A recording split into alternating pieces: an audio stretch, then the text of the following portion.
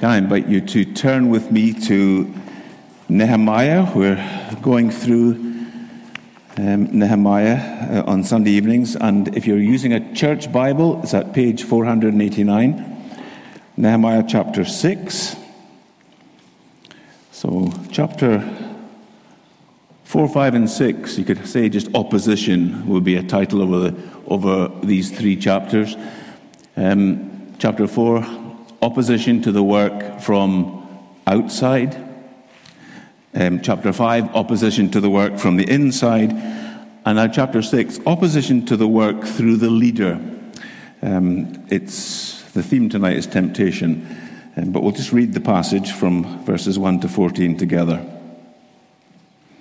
When word came to Sanballat, Tobiah, Geshem the Arab, and the rest of our enemies that I had rebuilt the wall, and not a gap was left in it, though up to that time I had not set the doors in the gates, Sanballat and Geshem sent me this message: "Come, let us meet together in one of the villages on the plain of Ono." But they were scheming to harm me. So I sent messengers to them with this reply: "I am carrying on a great project and cannot go down. Why should the work stop while I leave it and go down to you?" 4 times they sent me the same message, and each time I gave them the same answer. Then the 5th time, Sanballat sent his assistant to me with the same message, and in his hand was an unsealed letter in which was written, "It is reported among the nations, and Geshem says it is true, that you and the Jews are plotting to revolt, and therefore you are building the wall. Moreover, according to these reports, you are about to become their king, and have even appointed prophets to make this proclamation about you in Jerusalem: there is a king in Judah. Now this report will get back to the king, so come, let us confer together." I sent him this reply: "Nothing like what you are saying is happening. You are just making it up out of your head." They were all trying to frighten us, thinking their hands will get too weak for the work and it will not be completed. But I prayed, "Now strengthen my hands." One day I went to the house of Shemaiah, son of Deliah, the son of Mehethabel, get my teeth in right, who was shut in at his home. He said, "Let us meet in the house of God inside the temple, and let us close the temple doors, because men are coming to kill you. By night they are coming to kill you." But I said, "Should a man like me run away? Or should one like me go into the temple to save his life? I will not go." I realized that God had not sent him, but that he had prophesied against me because Tobiah and Sanballat had hired him. He had been hired to intimidate me so that I would commit a sin by doing this, and then they would give me a bad name to discredit me. Remember Tobiah and Sanballat, O my God, because of what they have done. Remember also the prophetess Noadiah and the rest of the prophets who have been trying to intimidate me. This is the word of the Lord. So, temptation is like a knife. It may either cut the meat or the throat of a man. It may be his food or his poison, his exercise or his destruction. So wrote the great Dr. John Owen. Temptation. In chapter 6, we see the knife of temptation against the throat of Nehemiah. But by God's grace in this passage, Nehemiah's faith, though was tested, prevailed. And the temptation led not to his poison, but to his food, and not to his destruction, but to the exercise of his faith when he overcame his temptation. And so in this chapter, we're seeing temptation and evil being unmasked. Now, just as Jesus teaches us to pray each day that the Father may not lead us into temptation but deliver us from evil, So in this chapter, we are seeing Nehemiah being led out of the snares of temptation into deliverance from evil. Tonight is going to be more of application of about temptation rather than the wonderful theology and gospel that we heard this morning on Jesus' temptation. But bearing all that in mind, that he is the King of our salvation, he went into the wilderness and was tempted on our behalf and succeeded where Adam had failed and where we fail, and now is the great captain of salvation for us. Bear that great truth in mind and then see what practical lessons we can learn from this passage about temptation and how to overcome. Okay, verses 1 to 4. There are two lots of temptations in here.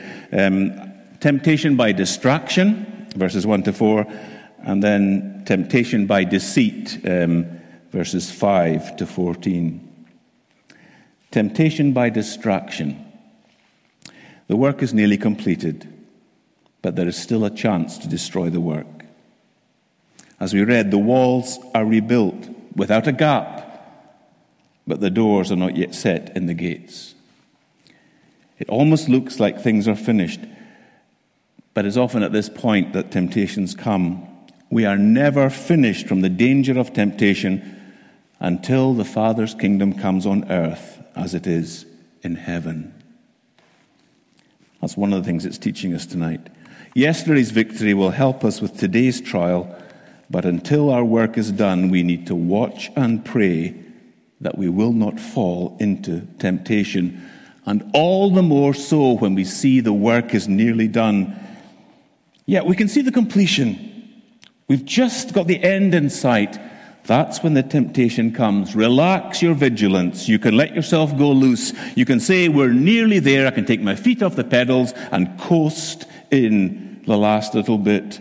The main work is done. The rest will be a dawdle. I don't know if other preachers have ever had that temptation. I've sometimes had that preparing for a sermon, thinking, that's it, and then found that the last bit was absolute murder. And I don't know what the congregation felt afterwards, but not this sermon, thankfully. Anyway, okay.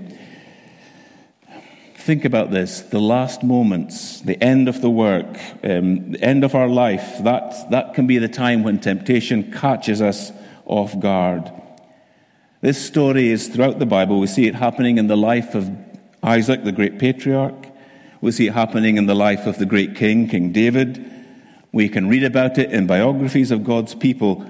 Hard temptations come towards the end of earthly life as well as toward the end of work. You see, the enemy of our soul will not give you a pass just because you've got a bus pass. You can't wave your B&Q discount card and say, don't tempt me, I'm retired. And here's a really big lie that the church needs to face up to. Retirement will mean less temptation. In my experience, not that I'm retired, but watching, retirement can be a time of great temptation. And that time often comes along. Temptation, along with it, comes with extra mental and physical weaknesses within the temptations, as it were. The Apostle John writes to the young men because they are strong, and the Word of God lives in them, and they've overcome the evil one. Strength accompanies the young, according to John. Weakness accompanies the old. And so then, here's my exhortation. Let's pray for the elderly saints, that they may be rich in prayer, preserving and deepening their knowledge of the one who is from the beginning. For you see, love for the world is a temptation for the young and the old. The elderly also need to keep their love for the Father until the end and not get distracted just at the last minute. Well, let's get back to Sanballat and Geshem. They invite Nehemiah 4 times to a meeting on the plain of Ono. Now, if you were English, the clue would be in that word, oh no. I'm not going to go, never mind, it's a bad pun, sorry. Ono, this is some distance from Jerusalem. It would take him time to get there, going down, because Jerusalem's on the heights. And it's a place of danger because this is right in the middle of their territory. Their paid men, their communities, they're armed men, they're all there. And so if he was to go on a visit, he's in danger. So the danger would take him away from his work and take him away from his place of safety. Even though the walls are up and the gates are not finished, it's still a dangerous place in Jerusalem, but it's not comparable to the danger that would face him if he was going down to the plains of Ono. Now, we would think, I thought, well, as I read that, how is this a temptation to Nehemiah? It's a distraction, but is there anything in this temptation that might sort of allure him, as it were? Temptation has a hook, but on the hook is usually a bait that is attractive. What's the attraction in this invitation? Okay, it looks like he's dismissed it straight away, but there are attractions in this. These are powerful power brokers in the area. They've got contacts. If they were on his side, the work could go better, and the lives of the people of God would go better. So I wonder if he thought, should I go and see them? They've been a pest and a pain in the neck before, but should I go and see them? Or perhaps in another sense, maybe the allure, well, not for him, but for others, like maybe for myself or other people, the allure of, hobnobbing it with the rich and powerful, the great and the good. I think Nehemiah would be immune to that, being the cupbearer to King Artaxerxes, but there is a lot of that that tempts us and distracts us in the normal way of things in life. Maybe they were saying, let's have a conference, Nehemiah, come down to Ono. We could host a seminar on wall building. We could publish your book. We could start wall building ministries coming to a town near you. You could franchise this successful ministry. Other churches would come and share your success. Come down to our conference as a guest speaker. We'll pick you up from the end of the road in our Range Rover Evoque chariot and put you up at the best high Hilton hotel we've got, etc. Not to Nehemiah, but to some other people. When the powerful and the influential call, offering friendship and support, it can be a very tempting thing. And it can be very hard to discern, is this really a temptation or an opportunity from God? How do you get that discernment? The first appearance of evil, which this is, the first appearance of evil in temptation is never appears as evil. It's always subtle. In Genesis 3, the serpent is a subtle beast, says the AV, or more crafty than any of the wild animals the Lord God had made. He came pretending to be Eve's friend and benefactor. Did God really say you must not eat from any tree in the garden?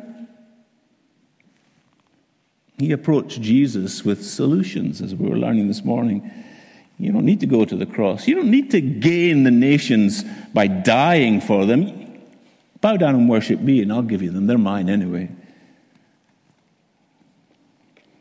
You see, a fish will not bite if the hook is baited with something foul. Birds won't enter into a trap if there's no food underneath the net. And the mouse will avoid the trap if there isn't that delicious smell and taste of peanut butter before it breaks its back. It always looks good and smells good. But how can we discern that it's evil when it comes disguised to us as something good? And how did he discern? Be alert, says Peter. Watch out, says Peter. Watch and pray, says Jesus. That really, these commands in the gospel and in the New Testament, these are important commands. Watch and pray. Be alert. Your enemy prowls around, says Peter. So how did he discern the coming of evil? Well, look at verse 3, what he says. I am carrying on a great project and cannot go down. Why should the work stop while I leave it and go down to you? When distractions come, he remembered the work that he'd been given. Why should the work stop? Anything distracts me from the work is a temptation. When your distractions come, remember the work the Father has given you to do. Our Heavenly Father knows our capacity. He knows what we can manage in any given week or day or month. And He has ordained in advance for us to walk in these good works. Ask Him, and He will make His good will clear. And that works, as I said, both on a long-term basis, weekly, even daily. Father, every day we're to pray, may your will be done on earth by me as it is done in heaven. And He'll guide us as to what the main work of that day is. And we'll be able to recognize then what the distractions are. So how is His will done in heaven? Well, may I, Father, be like the angels, do your will without grumbling, with no delay, and leaving nothing undone at the end of the day. Father, may I do your will today with joy, promptly and completely. If I've got that clear in my mind, then I can obviously see where the distractions are. So here's the question. Do you know the work the Father has given you to do? If you don't know it, then ask and find out quickly. Because if you don't know, you will have no defense against the first approach of distraction, temptation to distract you. Temptation can come offering what looks to be a good thing, but it could be a distracting thing, and we need to know the difference. And the key is knowing what you're called to do. So let's try and apply that. We thought about the elderly. What about the young people? We should pray for our young folks these days concerning distraction. In the good old days, the oldie days, the opportunities for distraction weren't as many as they are today. What did we have? We had the cinema, we had TV, if you were wealthy, VHS recorders, know what those are, books, Space Invaders on this huge arcade in the Union, and 50p a go for about 4 minutes worth of games or something, etc., etc. Now, what do young people have today to distract? Well, the big thing is the smartphone. But along with that, the internet, shopping online, reading good stuff, watching bad stuff, playing all sorts of compelling and addictive games, Netflix, Amazon Prime, multiple TV channels, box set binging, coffee shop trailing. When we were in Dundee 33 years ago, I don't recall that there was a single coffee shop in Dundee apart from Debenhams. Not amazing? We didn't have a lot of temptation in those days. Maybe some of you can remember somewhere else. Social media exhaustion, whether it's Twitter, Instagram, Facebook, I've got WhatsApp, the whole lot, right? Okay. Now, some of the things that distract are obviously evil, and we should say no to them. Pornography, being a shopaholic, online gambling, being a troll social warrior, as it were. That's rubbish. Don't do that. The good things, though, they're the ones that can distract as well. I'll just read another blog entry from the Wee Flea. Oh, look, there's a new podcast from my favourite preacher. Oh, here's a new article in my email from Crossway, UCCF, Gospel Coalition, Ligonier Ministries, CAP, Tear Fund, Banner of Truth, MAF. Have I got Barnabas Trust? No, I've got all of those. If it's not the distraction of technology, which is obvious, then it's the distraction of other good works. I'll not write my essay tonight, even though it's due in 2 days and I'm well behind. I'll take a non-Christian friend for coffee and do some friendship pre-evangelism. That's a good thing to do. Of course, can't write my essay tomorrow night because it's the CU prayer meeting first, and then afterwards I'll come in late to the OMF prayer meeting, etc., etc. We can all find excuses, and it's harder when there's good things. Now, obviously, none of those things are evil. They are good things to do, and the Father may be calling the student to do them. But the first call, if I can take this as an example for students, the work that's being given them to do is to study. I know it sounds hard. Study gets in the way of a lot of entertainment, but that's the calling of a student. And I know also that as you get older, life gets a lot more complicated because you've got multiple responsibilities, not just one or two: spouse, family, church, leadership, etc. All good things that are competing for our limited time and our limited attention. There are so many good things we could be doing, but there can only be one best thing. Now, I know there can be more than one better thing. Maybe you have one best thing and maybe 4 or 5 better things. Paul prays to the Philippians that they may be able to discern what is best.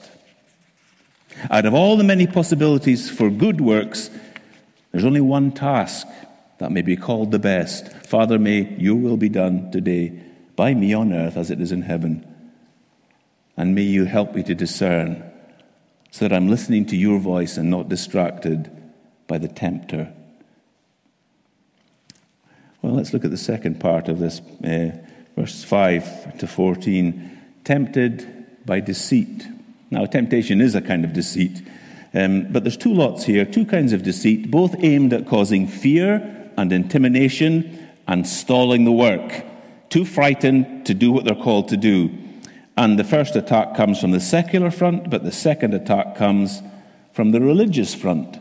So you've got the world trying to deceive you, and then the church trying to deceive him. Verse 5, the 5th time Sanballat sent his assistant to me with the same message, and in his hand was an unsealed letter in which was written. Okay. The time for pretend friendship is past. The mask is off now. We can see evil a lot more clearly.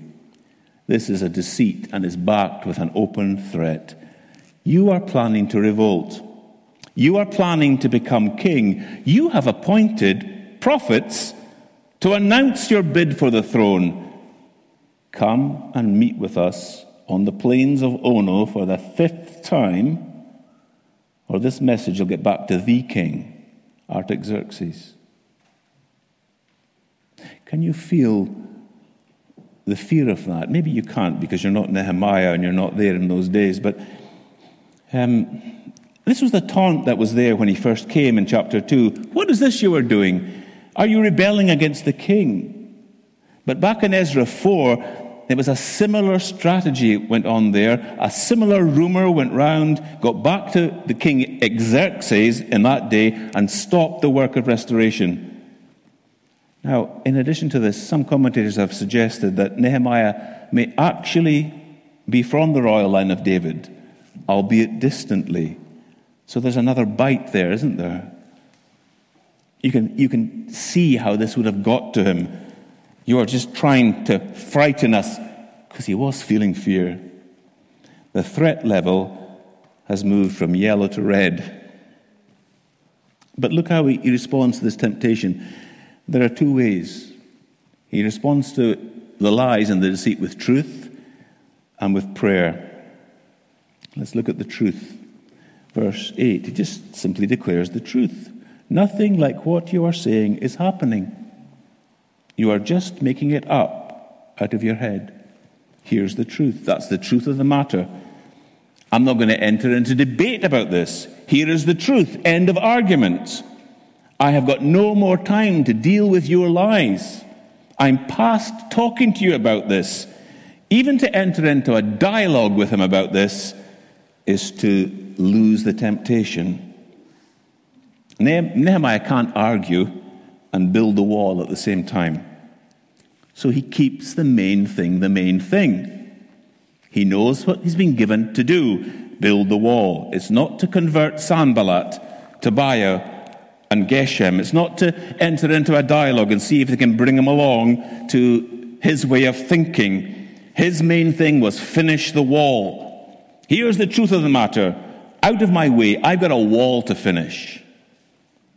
Now, does that in our culture sound kind of harsh? Somebody comes with you and says, meet up. Why don't you meet up? I'll make it hard for you if you don't meet up. And just shut him up and put him away. Sometimes we do need to deal with people like this. The psychiatrist Scott Peck has written a very illuminating book called Children of the Lie.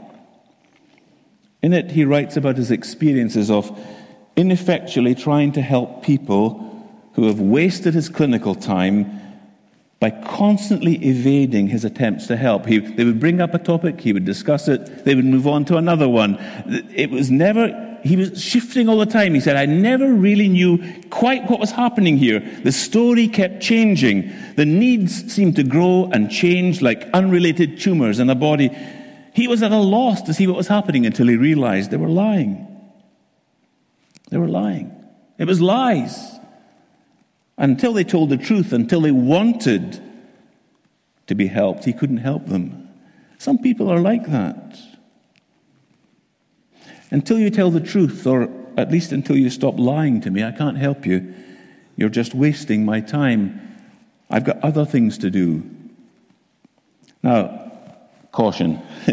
Don't just start saying this to anybody that comes up asking for things from you, or who resists your help, or disagrees with what you're doing. Speak to the hand, I'm not listening, I've got a wall to build. Don't use that as an excuse for being a jerk, okay? But just please note, Nehemiah knew what to say and do at that point through his wisdom.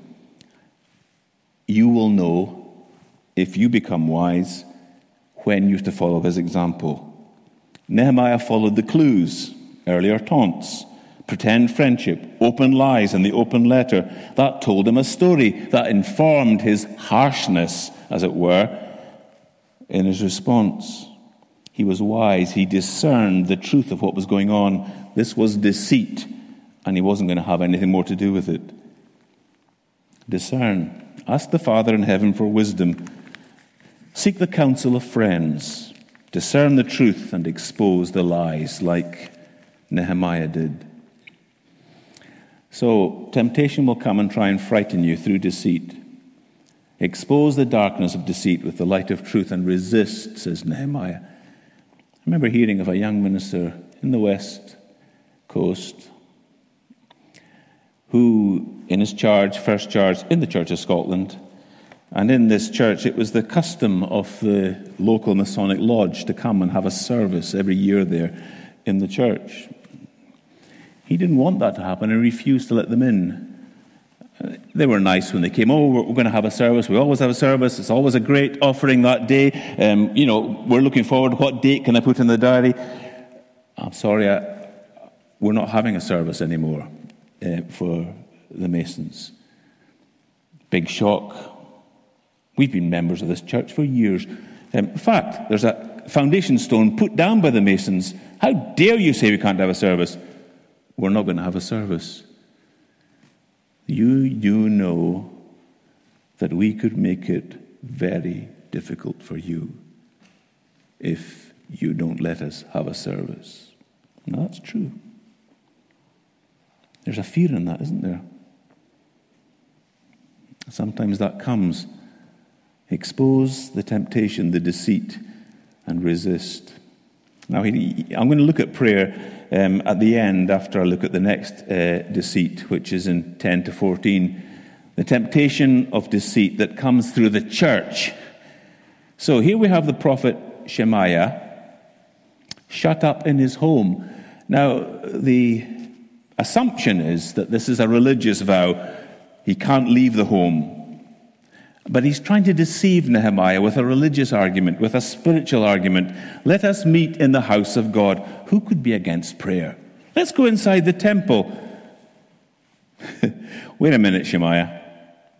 I thought you were shut up at home because of a religious vow. And now, suddenly, you can meet in the temple? If he knew Shakespeare, Nehemiah would be saying, there's something rotten in the state of Denmark here. This prophet is a deceiver. He is not only a deceiver, he's not the only deceiver, as it were, among God's people, because in his prayer he says, remember the prophetess Noadiah and the rest of the prophets who have been trying to intimidate me. An assassination attempt is coming go into the temple. I can't go into the temple. I'm not a priest, says Nehemiah. Stop the work. Save yourself. Now, I don't know if you know about this. It may come as a surprise to many of you that temptations and deceit can actually come from within the church, not just from without. But if you've spent any time in leadership, if you've read any church history, if you've read the New Testament, you will know that there is much more devastation done to God's people from within the bounds of the church than from without. The father of lies masks his deceit with Bible verses. We saw that this morning with Jesus.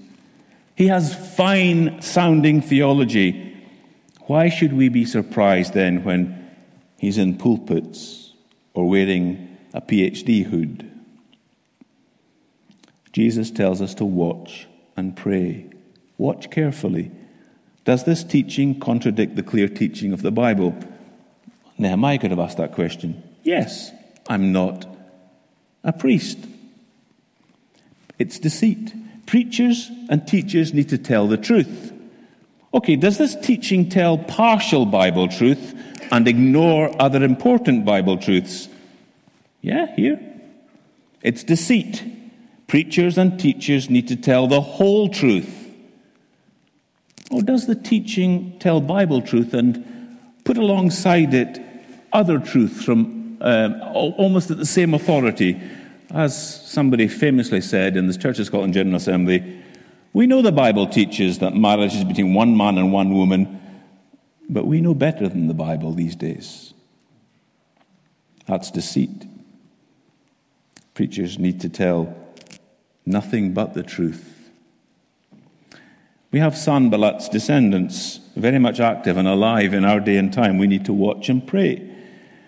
They still hire people to destroy the church. Only, as you might have expected, it's a lot more complicated than just backhanders or direct bribery. They pay for the introduction of what Peter calls in his second letter, destructive heresies. These get paid for with academic success, with ecclesiastical promotion, of being allowed to sit in the places of influence. I don't know if you know C.S. Lewis's famous essay on the inner ring. If you haven't read it, I'd recommend you find it. He says this is one temptation that will face many people in our current day. And of course, he was talking about the 50s when he was writing this. And he dramatized that in his novel, That Hideous Strength. It is the insidious desire to get in on the inner ring. You know, you're on that committee, but it's not just that you're on that committee, it's that they are not on that committee. And you have knowledge that they don't have. And he says, this desire to be on the in crowd or the inner ring has caused countless destruction, failed lives. And you see it also in the church. So how did he resist this deceit that comes from within the church? Well, he remembered who he was and he prayed. He remembered his calling from God. Who am I? He preserved his good name. Verse 11, should such a man like me run away? 13, I would commit a sin by doing this, and they would give me a bad name. Are you in fellowship with the Lord? Remember your calling. Remember your good name. Resist deceit. You are called to be a true child of the Father. Don't bring disgrace to the family name. You know what we'd say as parents. Remember, you're representing us. Please don't embarrass us. You're there. You're there as a Ferguson, and no relation to the other Fergusons. They're a lot better than ours ever were. Okay. Don't partner with any others, however great their reputations may be, if that brings disgrace to the family name. Do these preachers blaspheme against the blessed Holy Spirit? Oh, enthusiastic. Are they arrogant or superior in the face of Jesus' sufferings? Cosmic child abuse. Are they dismissive of the Father's goodness and great love? Paternalism. Don't join them. Remember your name. You baptize in the name of the Father, Son, and Holy Spirit. Don't join them. They are a disgrace to the holy name. And let's pull this together now. Resisting through prayer. Okay? Verse 9, they are trying to frighten us, thinking their hands will get too weak for the work and it will not be completed. But I prayed. Now strengthen my hands. But I prayed. Evil was seeking to terrify and knock out his faith through fear and intimidation. Nehemiah strengthens his faith through prayer.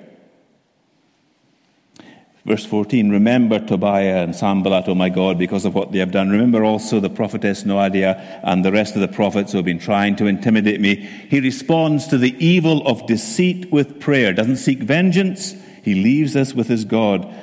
Jesus tells us, watch and pray that you will not fall into temptation. The spirit is willing, but the body is weak. Temptation is a call to prayer. Turn the specifics of the temptation into prayer. This is such a simple thing. I'm almost reluctant to mention it, but it's so powerful when you do it. It doesn't sound powerful in theory, but if you've done it in practice, you'll know the power of it. They are seeking to weaken my hands, Lord, strengthen my hands. They are seeking to discourage me. Lord, give me courage. They are frightening me, Lord. Lord, make me brave. They're making fun of Jesus. Lord, help me to honor Jesus. Every temptation is an invitation to pray for grace. Every temptation, an invitation to pray for the opposite. We bring Jesus into the temptation with us when we pray. So that's one of the key things, whether you're distracted or deceived. Pray. Let's try and conclude. Our Father, lead us not into temptation, but deliver us from evil. Our daily prayer. Now, I've often puzzled over that wording. I don't know if you like me of this. I've thought, am I thinking when I pray that maybe the Father might lead me into temptation and I've got to pray he won't do that? No, that's not what it is. It's an unusual wording, but that's not exactly certainly not exactly. That's not what we're asking our Heavenly Father to do. What we are, think of the two verbs, the two commands, or the two petitions, as it were, lead and deliver. We're asking our loving Heavenly Father to lead us and to deliver us to safety. To lead us day by day, hour by hour, in all the temptations of the day, whether it's deceit or distraction or any other temptation. Lead us not into temptation, but through these temptations into deliverance from all evil. The temptations are all around us. We're in the middle of them. Lord, lead us not into temptation, but deliver us from evil. That's the kind of prayer I believe we're being told to ask, or told to pray. And here's a little illustration of this. This is how I like to think about this. Our girls grew up in their early years in the country. They were Aberdeenshire Quines.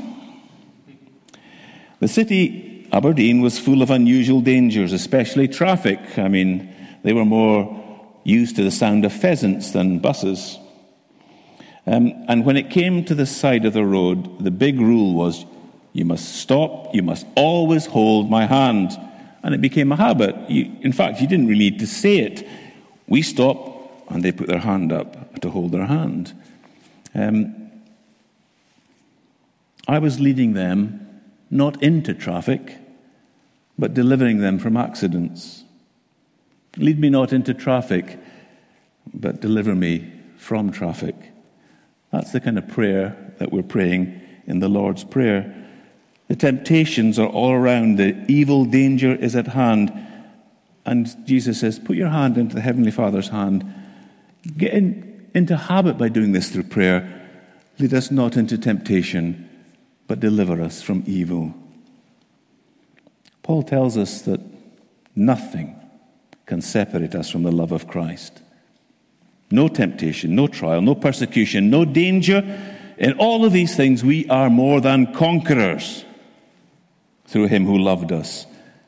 For neither death nor life, angels nor demons, present nor the future, nor any powers, neither height nor depth nor anything else in all creation will be able to separate us from the love of God that is in Christ Jesus our Lord. We can be more than conquerors when temptation comes.